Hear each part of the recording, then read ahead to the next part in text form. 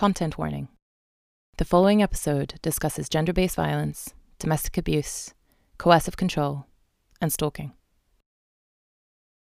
In 1998, Fiona Lang was charged under the Road Traffic Act of being in charge of a motor vehicle while over the limit, drink driving. Fiona pled the defence of necessity, saying she was fleeing in fear for her life. The sheriff dismissed her plea, discounting the evidence that Fiona provided to support her claim. She was charged, and leave to appeal was refused. Is the law neutral, and does it serve us all equally? The Scottish Feminist Judgments Project attempts to answer these questions. Legal academics and practitioners got together to rewrite historical cases through a feminist lens. In their rewriting, the feminist judges could only use tools, laws, evidence, and social understanding of the world that could have been accessed by the judge and jury at the time of the original judgment. Across 3 episodes, we will discuss some of these cases. This episode, we are using a case called Ruxton v. Lang to take a closer look at the impact of perspective-taking in legal decision-making.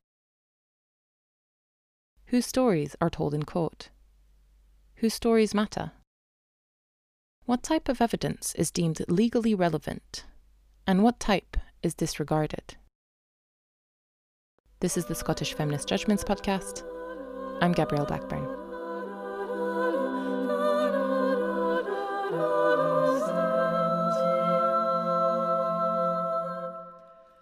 At the time of the offence, Fiona lived in a flat in Bathgate with her 4-year-old son and her ex-partner, Callum Scott. She had recently broken up with Callum and had moved into the spare room while she waited for relocation to other housing. There had been a history of Callum being abusive towards Fiona during their relationship. The incident occurred on the 15th of December 1996. Fiona had been out for drinks and returned home with one of her male colleagues. Callum, who had also been out drinking, returned home shortly after they did.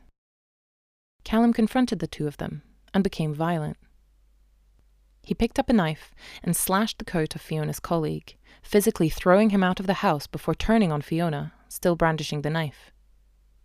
In fear for her life, she ran to the car and got in. Callum followed her and attempted to get in after her.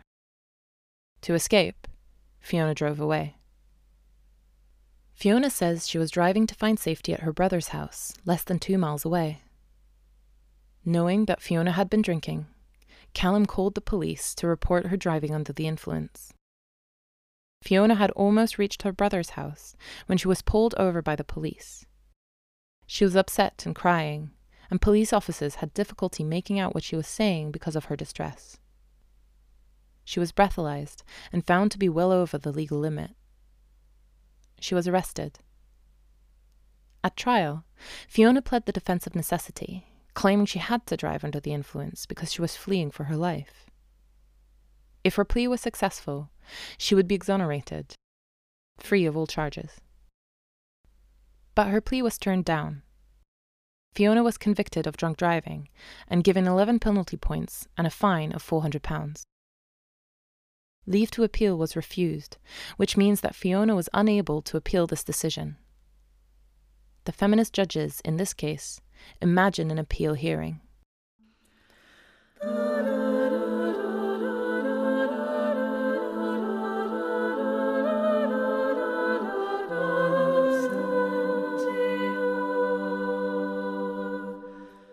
Vanessa Monroe, Professor of Law at the University of Warwick, co-authored Fiona's imagined appeal. Vanessa explains what the defence of necessity is and how it was presented in Fiona's case.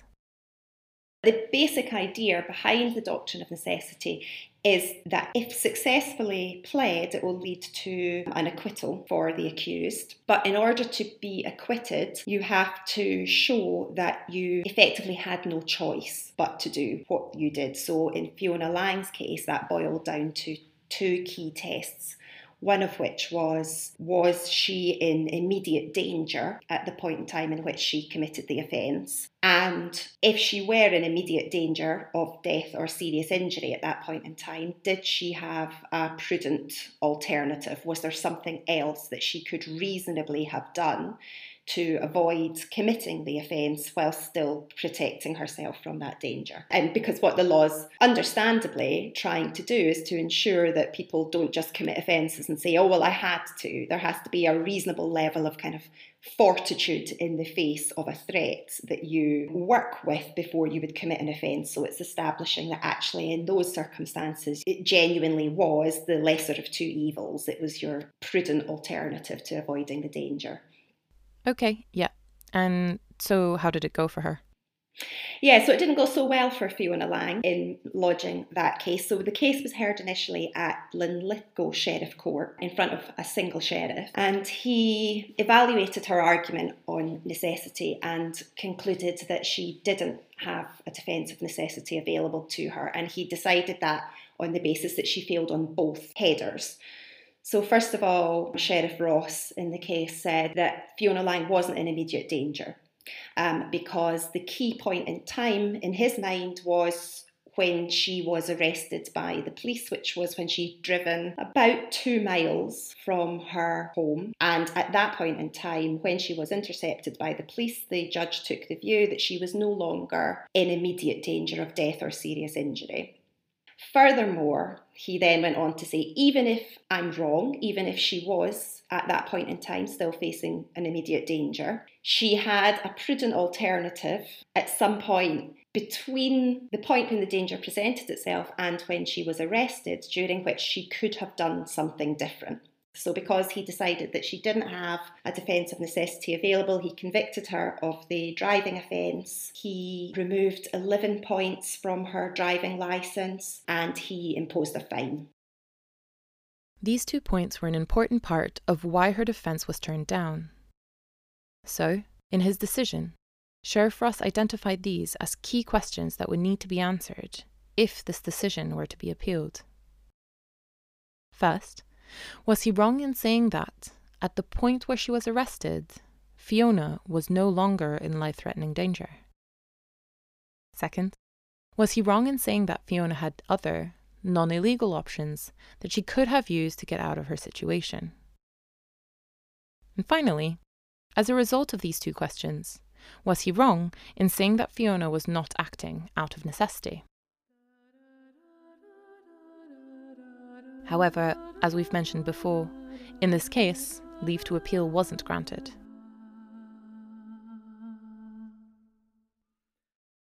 Vanessa, unlike other feminist judgments in this book, you decided to invent an imaginary appeal rather than rewrite the original judgment itself. Why did you choose to do it in that way? So we took the slight liberty of imagining that leave to appeal had been granted, which wasn't such a leap because we already had the certified questions from Sheriff Ross. So we used those as the framework for the appeal. One of the reasons we did that, I think, was because arguably as an appeal court, you have slightly more latitude to expand on some of the kind of the concepts and the issues.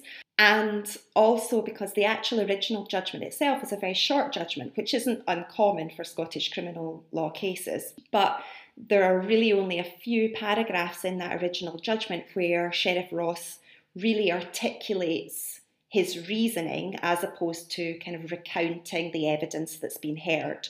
So for us, we wanted to try and stretch out the process of that reasoning a bit more, and we thought that we would be able to do that better in an appeal judgment.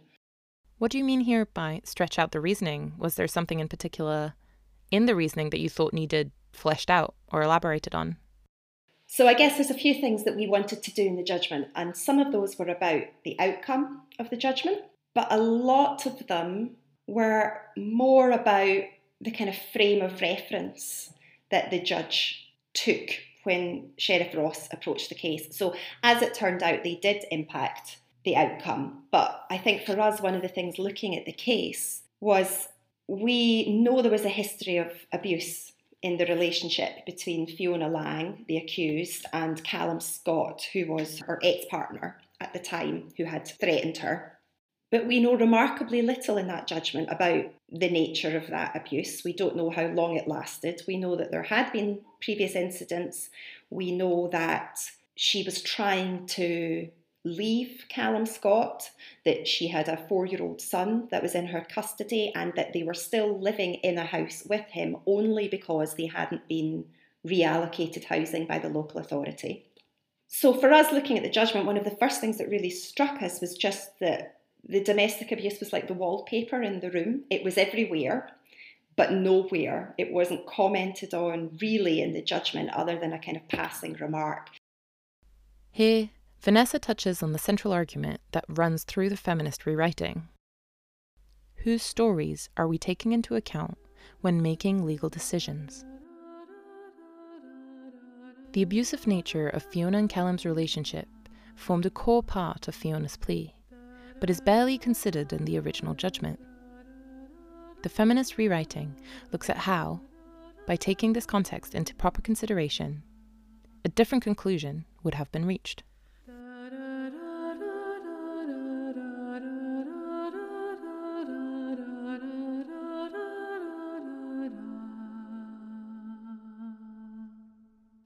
There wasn't sufficient appreciation of two things which were relevant to us. One of those was the way in which, having experienced a history of abuse like that, the way in which that would have impacted upon Fiona Lang's assessment of danger. Which isn't to say that we wanted to go fully to a kind of a subjective standard that if you feel like you're in danger and that's good enough. But there is something significant in the way in which histories of domestic abuse like that can impact your perceptions of danger and risk. And even though the judgment is a historical judgment, there was enough knowledge about domestic abuse at the time to have had some appreciation of that and to have expected a judge to have potentially some appreciation of that. The other thing that was relevant about that was actually we know that domestic abuse is not an isolated incident. It's a pattern, it's a cycle of behaviour and control. So not only is it reasonable to think that Fiona Lang's assessment of danger would have been impacted by the history of abuse, but objectively we know that it's significantly more likely that there was a recurring danger of abuse because she was in a cycle of abuse and control. So to look at this one incident on this night in isolation, as the judge does in the case, eclipses that whole context. And one of our core arguments really in the judgment is that you can only assess danger in this context by having a wider understanding of what was going on in that relationship. The original judge had access to concrete evidence that Callum was a perpetrator of domestic abuse, but the impact of this fact was not properly considered in the original judgment. I spoke to Julie Watson, CEO of Women's Aid East and Midlothian, an organisation that specialises in supporting women who have experienced domestic abuse. In my experience, victims and survivors of domestic abuse are the best people at risk assessment. They understand how to manage that risk all the time. They have to make decisions based on a perpetrator's behaviour all the time, every single day. So whether that be, I'm not going to ignore that phone call, I need to pick up that phone, because if I don't, the consequences will be, and they will be able to tell you what the consequences will be. They will understand that if they are constantly being questioned, they need to come up with answers. They know if they can or can't go out. So they're constantly risk assessing. The term domestic abuse means something very specific in Scotland. It isn't about situational couples violence, one partner hitting another as a one-off. Domestic abuse describes a pattern of behaviour. Julie, could you give us a bit of a working definition of what we understand domestic abuse as being in Scotland? It is a pattern of behaviour. So that can be acts of assault, it can be intimidation, humiliation, threats. What it's trying to do is to harm, to punish, to frighten the victim or the person that it's designed to take control over. It's about making somebody isolated. They become isolated from support. It takes away their agency, so their choice of escaping or reporting that abuse becomes lessened, because through that ongoing pattern of behaviour, your ability to act and your sense of freedom becomes a lot lessened, because every aspect of your everyday behaviour becomes very regulated by the person that you're in a relationship with. And within Scotland, domestic abuse happens within an intimate relationship. So it's somebody that you have an intimate relationship with. Fear has been mentioned a couple of times already. It was mentioned in the feminist judgment as affecting survivors' assessment of danger. And you've just mentioned it as something that abusers sort of purposely instill in the person they're abusing. Could you tell us a bit more about the role of fear in domestic abuse? Fear is absolutely, it's a core part of domestic abuse. Normally when we're in an abusive situation, fear is there constantly. Everything is managed by that sense of fear, and perpetrators are really good at picking up and managing that level of fear that you're living with all the time. So they will change their behaviour to have you in this constant state of fear. I think one of the best descriptions that women use, it kind of really highlights it for me, is they talk about constantly walking on eggshells, because the rules change constantly when you live with an abuser. So what was fact in the morning might be different an hour, 2 hours, or a day later. And women constantly have to manage that and adjust their behaviour just to lessen the risk.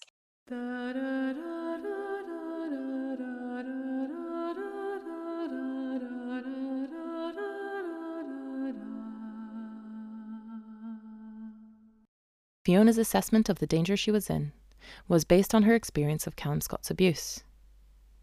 This assessment is corroborated by decades of analytics on domestic abuse patterns.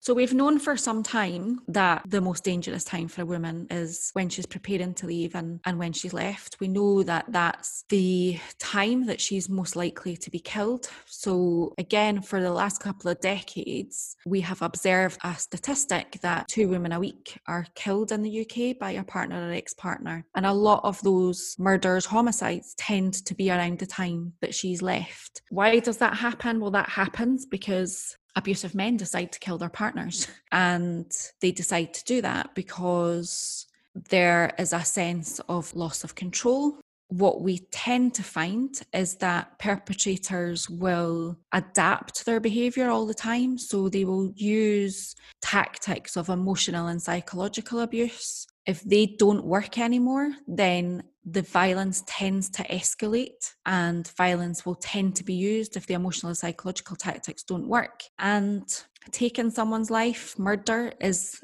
a demonstration of that ultimate measure of control, isn't it? You've taken somebody's life.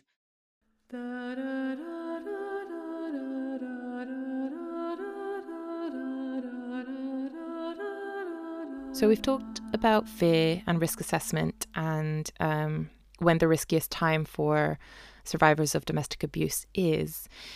When you take that knowledge into account and you apply it to Fiona's case and her plea for necessity, do you think it's reasonable to say that she still believed that she was fleeing for her life even when she was 2 miles away from Callum?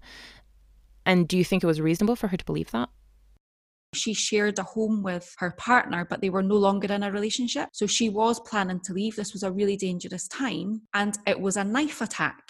And when she fled the home, he pursued her. So in my eyes, Fiona would have gotten into the car and been aware that he had the likelihood of pursuing her. Her brother was only a couple of miles away. The likelihood is that's exactly where she was going. I think it's perfectly reasonable to think that he would have assumed that that's where she was going. And the fact that he had a knife, the fact that he tried to pursue her in the car, would suggest to me that she would be thinking, he's going to follow me here. He's going to come after me. I don't think that was taken into consideration at all. This is how the feminist rewriting of the judgment answers Sheriff Ross's first question. He was wrong. Fiona Lang was right to believe that she was in danger for her life, even after having driven 2 miles away from Callum. The threat to her life was real, and she knew that.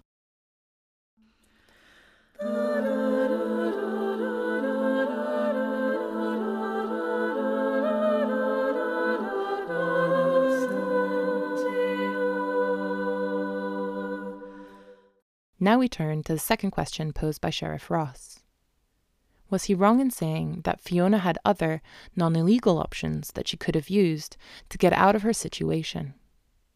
The other thing that we wanted to do in the judgment was really interrogate this idea that she had prudent alternatives. Because Sheriff Ross says, look, I don't think she was in immediate danger. And we make the argument that, well, yes, we think she was, if you understand it in the broader context of the pattern of abuse. But the other thing that he then says is, but look, even if I'm wrong, even if she was in immediate danger, she could have done something else to avoid committing the offence. And as I said, he doesn't particularly articulate what that something else would have been.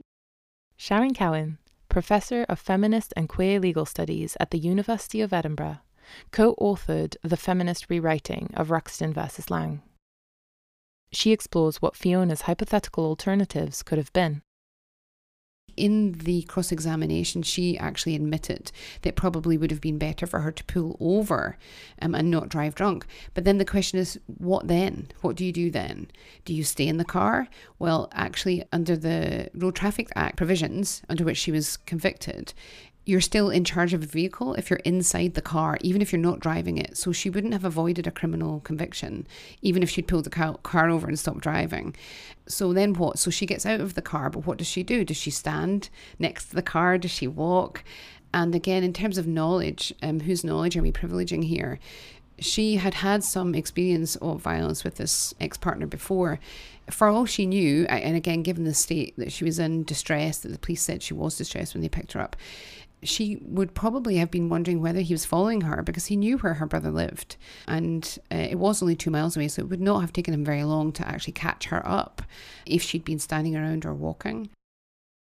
It doesn't seem clear that there was anything else Fiona could have done in this situation to reach a position of safety. This brings us back to the central part of both Vanessa and Sharon's argument.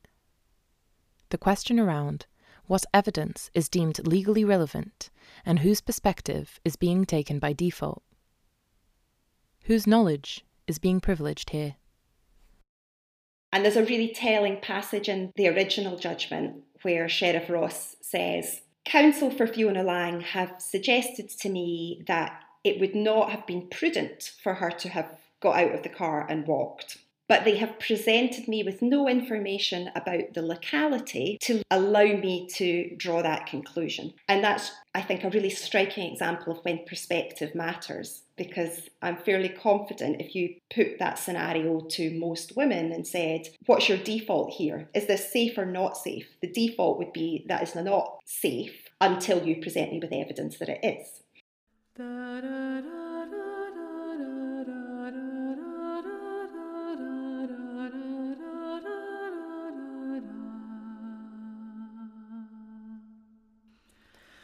In other words, the default assumption is it's safe for women who've been drinking to walk alone at night in the dark, when we know, first of all, that that's not true, and also that it contradicts a lot of the advice that women are given by police forces and others to say, don't walk alone at night, especially if you've been drinking. So the theme that's coming out for me there is a kind of lack of understanding or a lack of attention to women's experiences of the world, and instead a very kind of male-centric idea that public spaces are by default safe spaces for women, especially at night. And it's Fiona Lang's lawyer's job to persuade him, the sheriff, that it would not have been safe for her, rather than accepting that, of course, by default, those public spaces aren't safe for women. So that's a really strong theme, I think, that comes out in our rewritten judgment, is the idea that how does one know? So that kind of epistemological challenge that feminism makes to what is seen to be a kind of neutral view of the world, right? Like an assumption about what kinds of places are safe. But that kind of neutral view of the world is actually not a neutral view of the world. It's a view of the world that doesn't take into account women's actual experiences of being unsafe. This is how the feminist rewriting of the judgment answers Sheriff Ross's second question. He was wrong. There were no prudent alternatives available to Fiona. The other options were neither reasonable nor safe for her to take.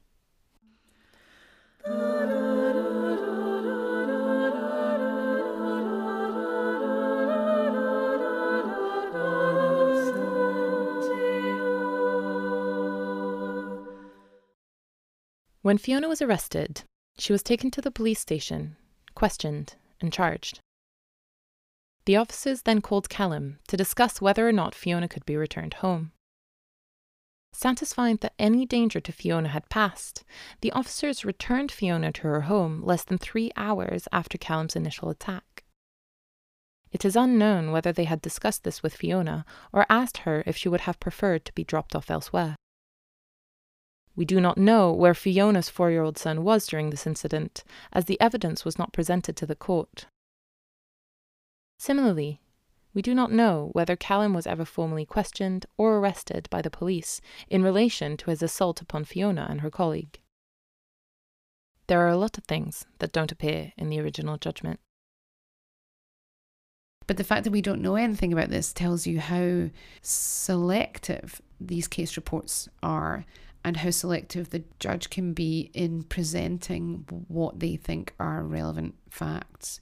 So it's really interesting when you pick up a case report and you read the case, especially for the students when we're teaching them about, learning about what cases say and what judges say and so on, that you kind of assume that everything that you need to know is in there until you do an exercise like this. And then you realise, when you just do a little bit more research, and I know you've been talking to Chloe about Drury.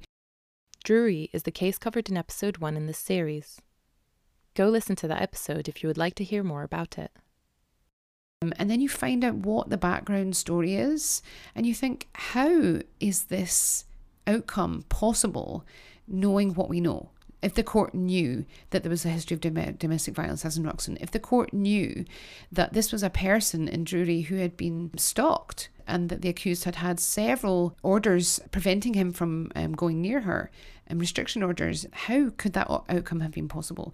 So it just reminds us, I think, that, again, there's an assumption that the law and the way that the law is presented is a set of neutral facts, a set of neutral, objective, clearly expressed facts. The only things that are left out are peripheral, irrelevant details, when in fact, very important, very central, very significant issues can often be sidelined in these sorts of cases. And that is one of the things that Feminist Judgments projects try to do, is to bring those things that are very much in the shadows, on the sidelines, back into focus, into the main part of the picture, and to give those people who have been silenced a voice, not to speak on behalf of those people, but to give them space within a judgment, that person's humanity a space within the judgment.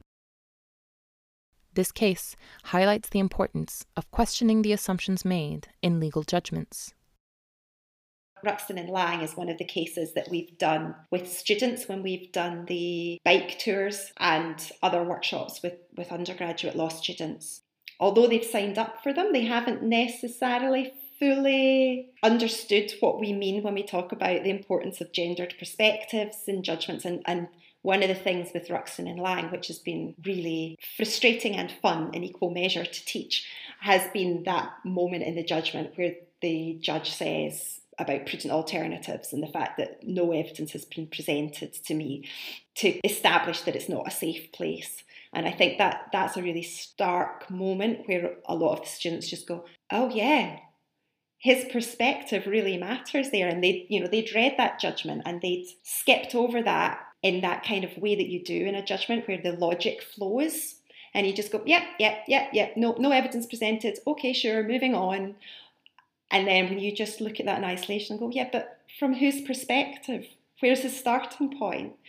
So I think it's quite a useful example of allowing them just to kind of turn the tables, and then quite a lot of them chose to rewrite that paragraph in the process of the workshops.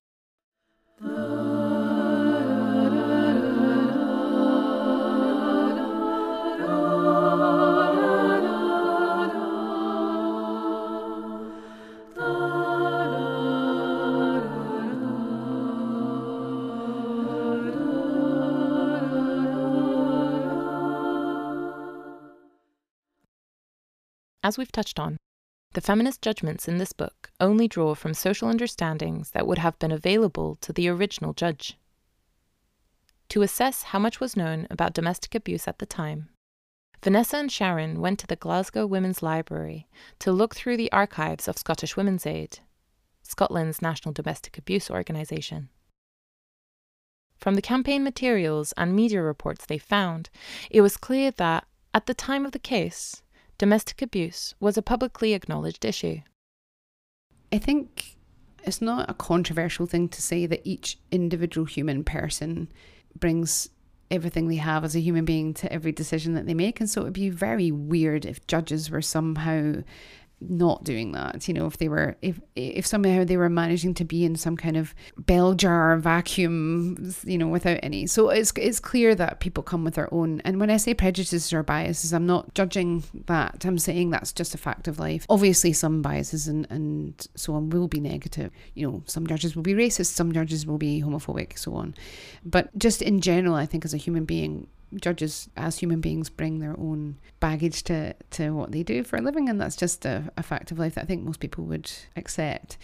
But at the same time, judges have to strive to be as fair as possible, to be open to hearing as much relevant evidence as possible, to putting the knowledge that's put in front of them into the context that is relevant for contemporary times. And so that's why I was saying earlier that it was interesting to us when we went to the Glasgow Women's Library how prominent an issue domestic violence would have been even in the 1990s. So for the sheriff to sideline that issue, that really important issue, in the way that he did, it is very problematic. Bias is inevitable. But ignoring evidence and social understanding that is available doesn't have to be. There needs to be concerted efforts made to include a variety of perspectives and sources of knowledge, wherever possible, to leave room for fairness in legal decision-making. We're coming at this judgment with a feminist perspective, but there are lots of different kinds of feminist perspectives. And so one of the ways in which feminism has illuminated some of the really difficult moments in law for women is around domestic violence and domestic abuse. And those campaigns and those legal reform attempts have been going on for decades. And because this case was decided in the 90s, it was quite early, I suppose, in some of those campaign efforts to try to reform the law. But it was a problem that would have been known to society generally and to the judge just through knowledge of things like the Zero Tolerance campaign that was running in Scotland at the time, and lots of media attention given to the subject. So these campaigns have been going on for a while. So it wasn't a new thing to say the law wasn't treating women who'd been subjected to domestic abuse fairly. I mean, people had been saying that for a while. But what was interesting about this case was the way that the judge dismissed so much of what, we might call it something like women's knowledge or women's experience of what it's like to live in a world where violence is implicit and explicit, and then what you do when you're trying to avoid that violence. How do you escape that violence?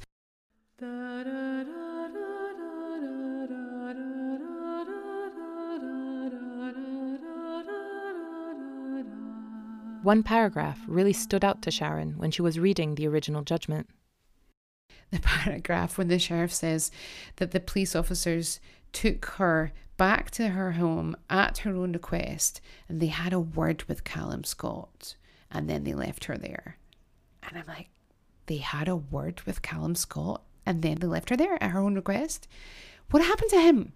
He slashed the jacket off and attacked the guy that she brought home with him, and he chased her down the street with a knife. Why did they not arrest him?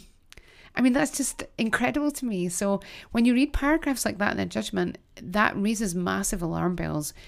What happened to Callum Scott? Why was he not arrested? In their judgment, Vanessa and Sharon write, "There is no indication from the materials available to this court that Mr. Scott was formally questioned or arrested by the police in relation to his assault upon Ms. Lang and her male companion. Less than 3 hours after this violent incident took place, the appellant was returned to her home by the police. The officers who returned Ms. Lang reported that, having spoken with Mr. Scott, they were satisfied that any danger had passed. It is not apparent from the facts before us that those officers discussed with Ms. Lang her own assessment of the ongoing threat posed by Mr. Scott, or asked whether she would have preferred, instead, to be conveyed to her brother's house or a local domestic violence refuge.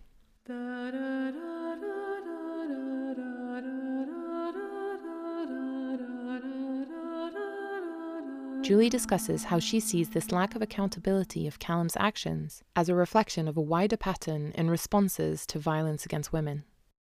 I think around gender-based violence, there's just so much victim blaming, and those comments are very victim blaming. They hold the woman responsible for the abuse that's happened to her. That's something that we haven't been very good at in Scotland, is actually holding perpetrators to account for their behaviour. That's been something that's been lacking, and I still don't think that we're there yet. Perhaps this is a victim of success of the women's movements, is that we have been very good at kind of highlighting the impact on women and getting services for women to flee. But actually, those services will continue to need to exist if we don't tackle perpetrator behaviour, and if we don't hold them accountable, if we don't have robust interventions in place that say to perpetrators, you know what, that behaviour is not okay, that cannot be acceptable or tolerable in our society. It's a massive area that we need to look at, is holding perpetrators to account. It seems like this judgment here sort of vindicates him in a way. He's been abusive for a long period of time, and this is known to the authorities, but he still feels fully confident in calling the police to get her into trouble, despite the fact that he's just been violently assaulting her. And here the judgment kind of supports that by saying, yes, this is acceptable behaviour. We won't question you at all. You'll fully get away with it. Is this kind of how you see this case? Yeah, absolutely, 100%. And I suppose when I was reading it, that's where I was getting a bit angry reading it, because it just felt so unjust. In their reflective statement, Vanessa and Sharon write, "In a sense, the reason we chose to rewrite this case was less about what it did say and more about what it did not say. Her abuse and its impact upon her was barely acknowledged in the original judgment. For this and other reasons, this case made us angry. It still does. But writing this feminist judgment gave us an opportunity to draw attention, with all the power of judicial voice, to how violence against women is often minimized or occluded, even where, as in this case, its presence and consequences are glaringly obvious."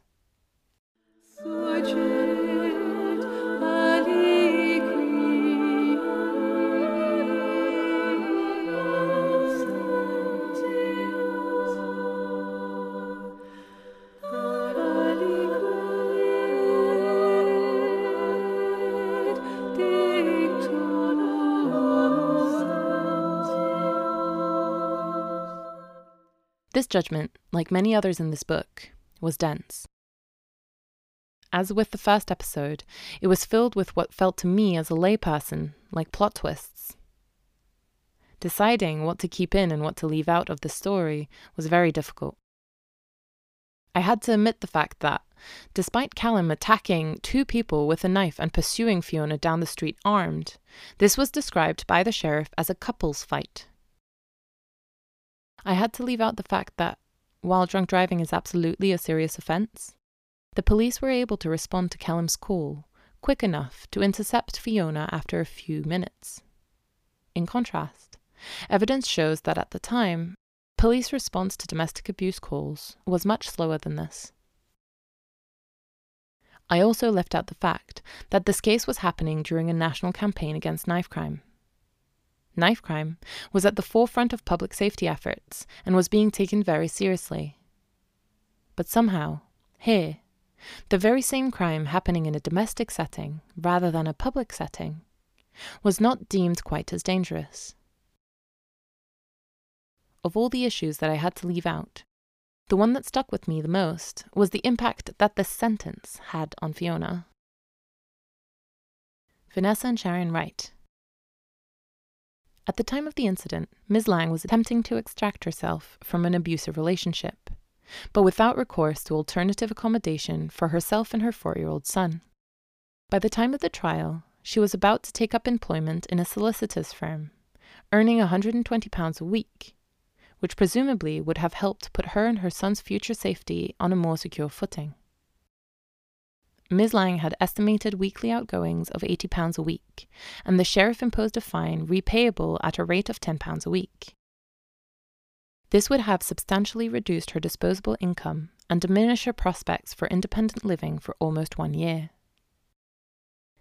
In my view, justice demands that in cases such as this, where the offender is the primary carer of a young child, a court should consider more fully than it did here the implications of the proposed penalty on the entire family unit, and weigh those concerns in the balance alongside the public's interest in the prosecution and punishment of criminal wrongdoing.